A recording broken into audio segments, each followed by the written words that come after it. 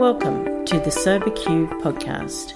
Hi, my name's Neil and I'm an alcoholic. Sobriety date 31st of August 1997, and topic I've been given is how did I choose my own conception of God? Step 2, came to believe that a power greater than ourselves could restore us to sanity.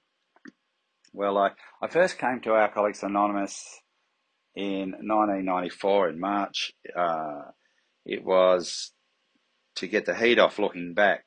I started to realise that the consequences of my drinking were far outweighing the good times, and the bad times were getting a lot, worse and worse, and were compounding. In my delusional head, I was thinking I'd just go back and get those good times when I first had that.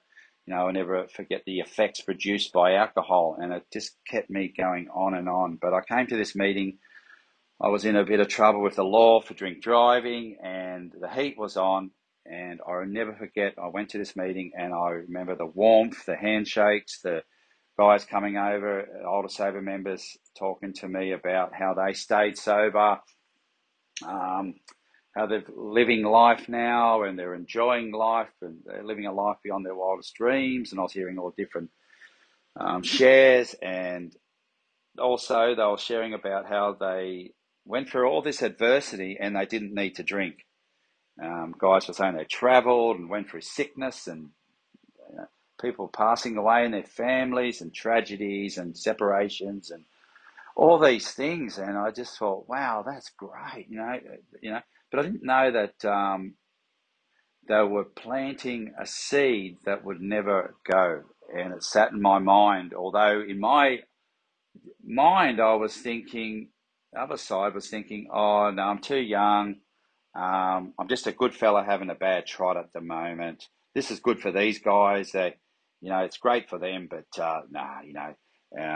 more so when the heat was off again, and away I went, and I drank for another 3 years in and out of Alcoholics Anonymous and tried all these other places, churches and therapists and all these different ways, and swearing off it. And I did not know that I was suffering with a threefold illness, spiritual, mental, and physical, that I was powerless over alcohol, that every time I picked up a drink, rarely did I ever stop at one. I just went on and on to the end. And I was sick. And at the end of my drinking, I cried out to God, and I said, I don't know what it is, but God, I knew it was a prayer from my heart, and it was a prayer that I wanted to live, and that I wanted to stop drinking, that every time I drank it only got worse, never better. And I was now convinced, and I came to AA, and this step has gave me the hope. It gave me the belief that it is possible, because I used the members, the fellowship,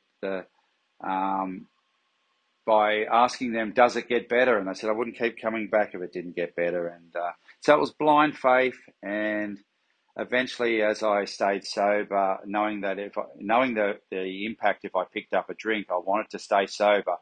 But as I stayed sober, I needed to take more actions and get more involved in AA. And I started to ask for more help, and a sponsor helped me through the steps.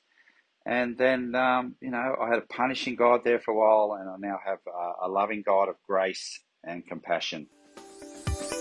If you would like to share your experience on a recovery question, visit the Sober Q podcast website at soberq.com. Thanks for listening.